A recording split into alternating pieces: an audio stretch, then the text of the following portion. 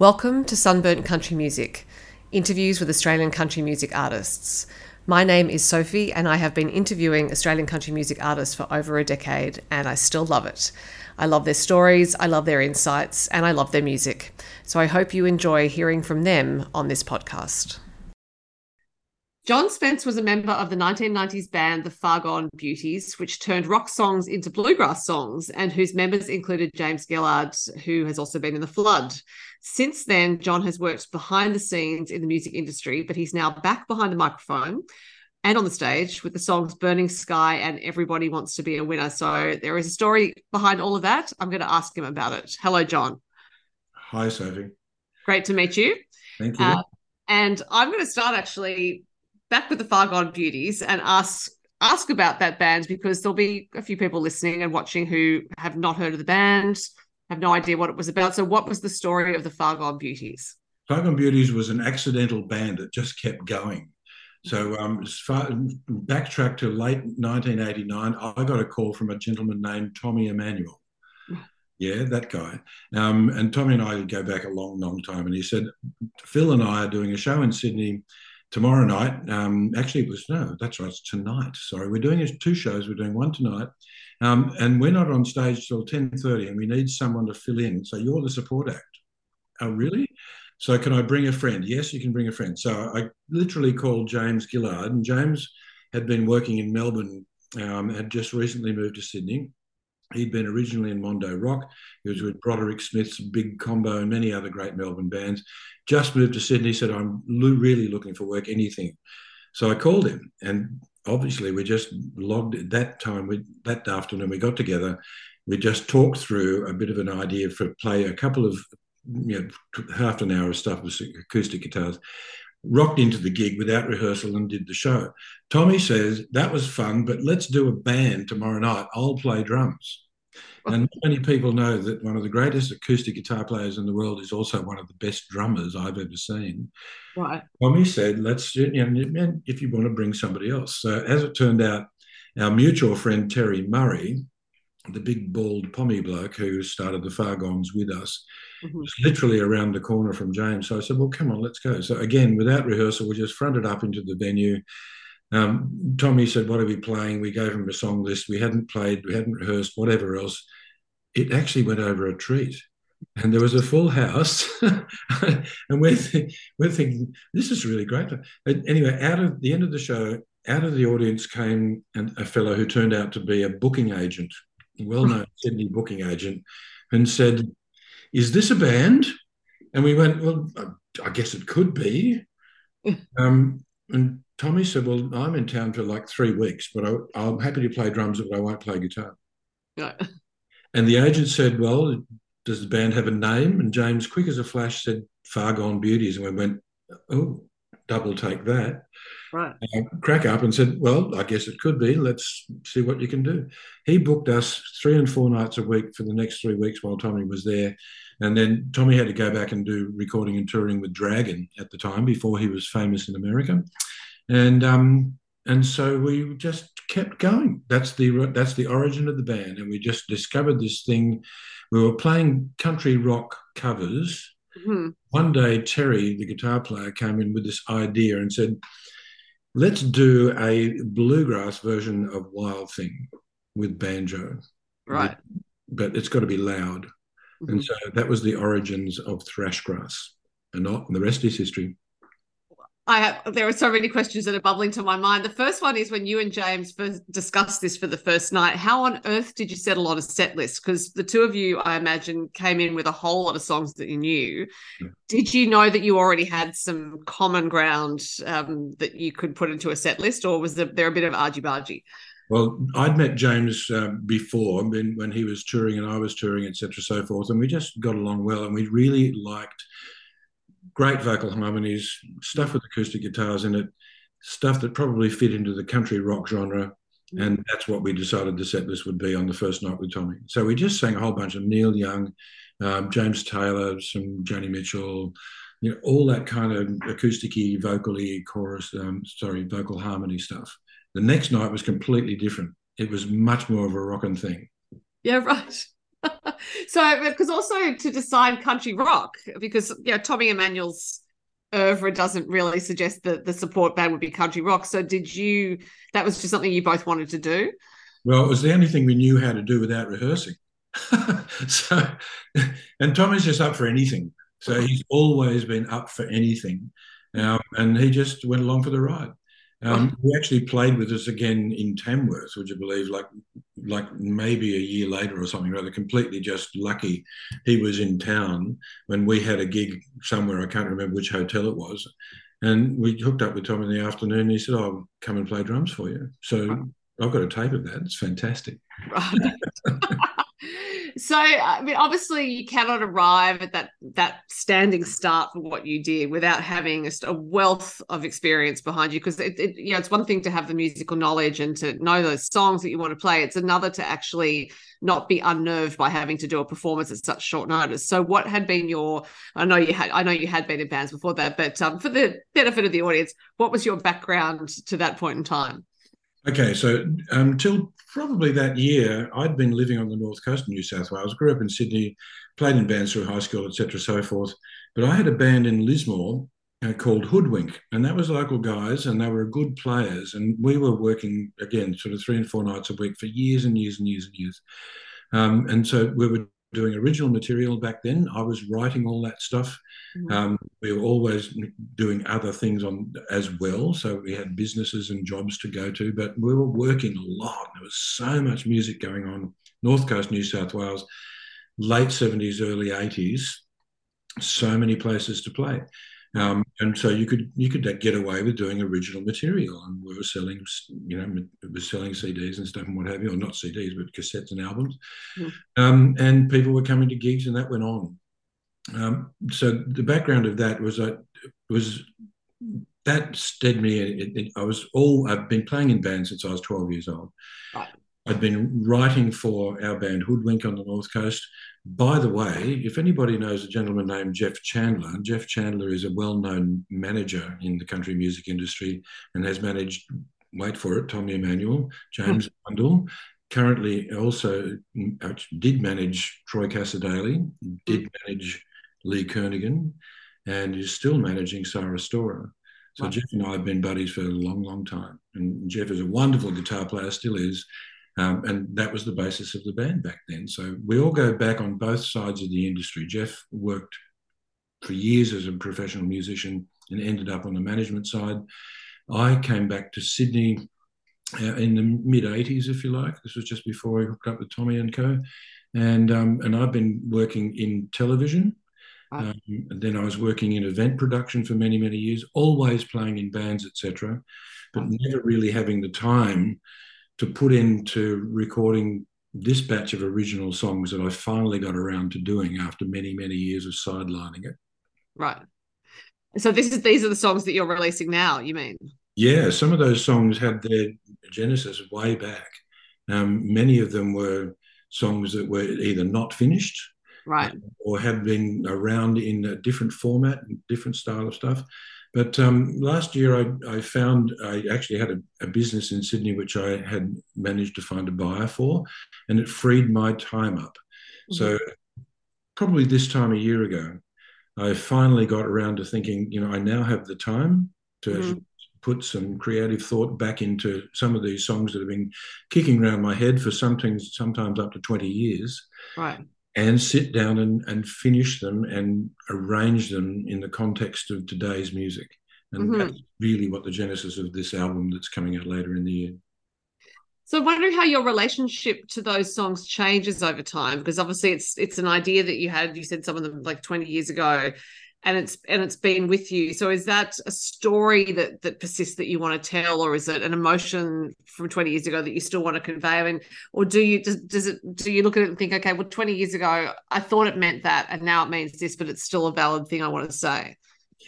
Some stories just go on, and some stories have the same sentiment from many, many years ago. So the first song I've released so far was the title track of what will be the album, called Burning Sky. That was actually, the genesis of that was absolutely a true story. There were some friends of mine back in the day who decided to go west and work in the mines. and put together a little stash of money so that they could sort of set themselves up for other future endeavours. And it wasn't so much fun. It really wasn't. They found life was pretty tough out there, and the company they were working for went through some difficulties, etc., so forth. The area that they were working in was going through drought. This is a story that's not unchanged for decades. Many people have experienced the same thing. And so Burning Sky had its genesis back with that actual story of my friends who went out and tried to do that. And literally, I had finished and rearranged the song only around about maybe 6 months ago. Right. And Everybody Wants to Be a Winner, is that another one you've had for a while? Everybody Wants to Be a Winner was a song again, a bit of another sort of true story, if you like. It's a story about a guy who probably met what turned out to be the love of his life a little bit early. And being a young guy, he was sort of prone to a little bit of temptation and some distractions along the way. Always thinking, maybe I should settle down, but maybe I'm too young. Maybe this is not the right. Maybe it is. And the short story is the end. The result is he finally did end up back with the girl that he truly loved and realised that she was the one that made him feel like a winner. Right. So given that you have written so many songs and some of these have been with you for a while, was there a process, I don't want to say natural selection, that's a different term, but if you know what I mean, that the songs kind of that you were to record somewhat suggested themselves because they've been with you for so long? Yeah, some of those songs have been around, if not finished, but basically they had been finished and worked on and arranged in the last maybe 9 months or so. Okay. And the process was great fun. So the main thing for me was that I've been around for a while and worked on both sides of the industry, both as a performer, which I continued to do with all sorts of bands in Sydney since I came back here, but not doing original material. And you kind of get to an age after a little while, you think, if I'm going to keep doing this, I'd really like to see these songs get out of my head and into the air, be heard by other people, for better or for worse. Whatever is going to happen with them, I don't know.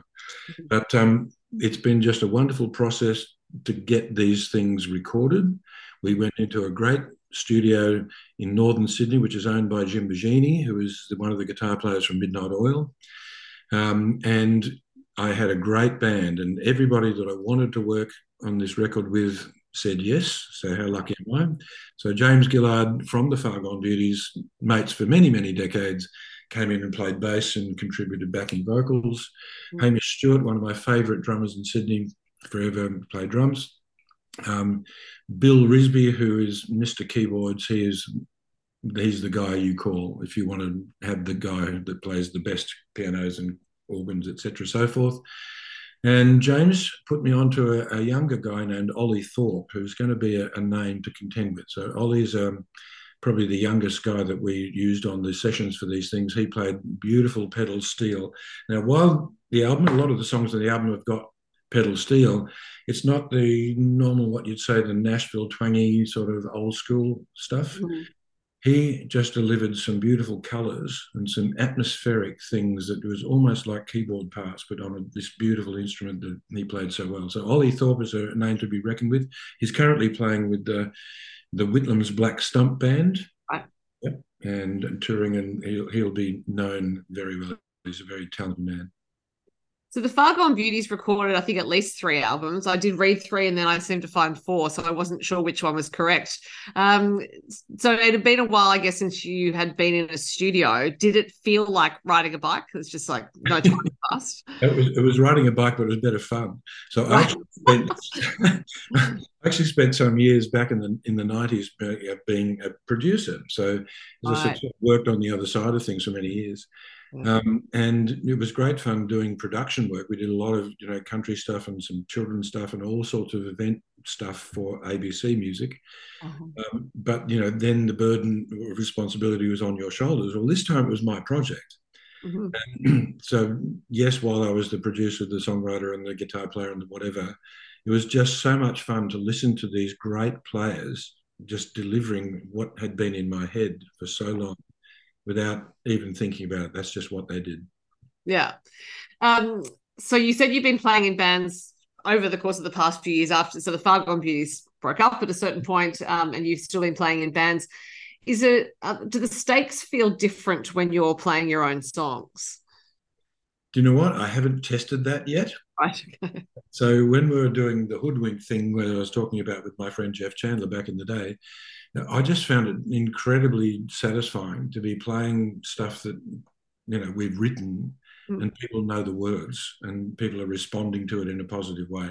Now I haven't had the chance to do that for 20 plus years, and I'm about to. So Right. the first chance we're going to have to gauge that is that after the album comes out late in the year, we've got a couple of gigs in Tamworth with a really great band lineup of exceptional musicians who have agreed to do this with me. And we've got a couple of shows in the Golden Guitar Week in Tamworth Okay. coming up, and that'll be the first time these songs will actually get out into the air in front of a live audience. Right. Mm-hmm. So back with a bang, I think, playing festival as your first shows. We're not playing. We're playing in the Country Music Festival. Yeah. We're playing at West Tamworth Leagues, a couple of shows on the Thursday and the Friday night before the Golden Guitar Awards. But I've got a great band there. We've got Vaughan Jones, I should say, from lead. Sorry, wrong. We've got have Vaughan Jones on keyboards from Troy Cassadaly's band. We have the wonderful Ian Lees, who's with everybody playing always, all throughout Tamworth and the whole week. We have Dave Moore from Melbourne, who's a wonderful pedal steel player, and my friend Billy Handley, who's a wonderful drummer from Queensland. So just blessed. Sorry about the detail, but I'm so looking forward to those shows. As soon as we get those shows, I'll know if the songs are going to work with a live audience or not.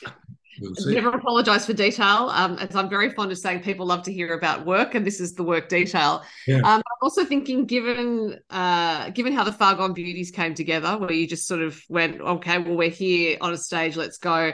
I imagine that the band you have for Tamworth probably won't need much rehearsing because you're all professionals and you all know what you're doing. But are you planning to rehearse much? Funny you should ask that. I've just been trying to find a window of rehearsal. I'm still working. Because everyone in Tamworth, as you know, is so busy. They just go to show to show. So, honestly, I don't know if we're going to have a chance to rehearse. Bottom line is I'm going to send them my songs. I'm going to send them some charts. And if we turn up on stage without rehearsing, I know it's still going to be good. Yeah, or at the very least, it will be interesting, and also it will be familiar to you, given that you did do the stunt performance all those years ago. So you've mentioned that the album's coming out later this year. We are in October as we're speaking, so clearly it's going to be pretty soon. Yeah, well, I just spoke to Ted Howard, the engineer. So Ted has been doing wonderful stuff in the country music industry for 20 plus years. We were lucky enough to have him do the recording of this. He's now in mixing stage. Those two songs that are out now are entering the Golden Guitar Awards for better or for worse. We'll see what happens. And then the rest of them, he literally started mixing them today. Okay. So Ted's been hunkered down with Ian Moss doing a live record, mixing Mossy's stuff for about the last 3 weeks. Mm-hmm. And he's back on with my thing now for the next whatever it takes. Hopefully, my album called Burning Sky will be out late November, early December. That's the plan. So I can tell how energized you are by releasing this music. I'm wondering if it then sort of creates this cascade effect whereby you getting these songs out into the world and now more songs are coming. And so then you're thinking, well, this is a going concern. I'm going to have these songs out. I may need to find an avenue for other songs. Or are you writing at all at the moment? Once a writer starts writing, you never really stop. I had literally put it on hold for over 20 years because I'd been busy doing other stuff. And in my case, it's kind of like I needed that space from my creative side of the brain or whatever it is to think in that space. And that has not been the case for a long, long time. It's because I've just simply been so busy. Having the freedom to do that has been an absolute joy to get back into that space and get writing again. So yes, I'm continuing to write. Yeah, fantastic. Now there is a very nice looking guitar over your shoulder. I'm wondering if, as a guitarist, there's never only just one guitar. So how many do you have? I think I have about 16. Okay, right. Don't tell my wife that. Because some of them are tucked in the corner. A lot of guitar players I know have 50. It's like it's just I've never been a collector. But the guitars I own all have different voices, so they all have a specific thing, and they're there for a specific reason. And I used quite a lot of them in this studio, and that's the reason we, us guys indulge ourselves with multiple instruments, because you go, I've got just the instrument for that. It's this, and that one over there, for example, it's a 1961 Gretsch, not particularly valuable, just a lovely old instrument, and it just works in its own way. Mm-hmm. Is there one instrument, though, that you prefer to write on, or do you mix it up for that as well? Funny thing is, my writing guitar I have had since the mid 70s, and I bought it for $30 from a friend of mine, and it's a very old Maton classical guitar. It's not a steel string guitar, it's not an electric guitar. Right. It's just an old beaten up Maton small bodied nylon string guitar, and it's been through hell and back, and it's been repaired a few times and all the rest of it, but it's right there next to my chair in the lounge room when I get an idea, and that's what I pick up. Right. Well, the songs that are coming out on this album obviously originated with this Maton, which seems fitting because that's an Australian-made guitar. And John, it's been such a treat to talk to you. The songs are great. I look forward to hearing the album, and people can catch you in Tamworth. And I presume there will be other shows after that. But at the very first instance in Tamworth, thank you very much for your time. Thank you, Sophie. I appreciate it. Thanks for listening to the Sunburnt Country Music Podcast. For more Australian country music interviews and reviews and other things, go to sunburntcountrymusic.com or to Sunburnt Country Music on Instagram, Facebook, and TikTok.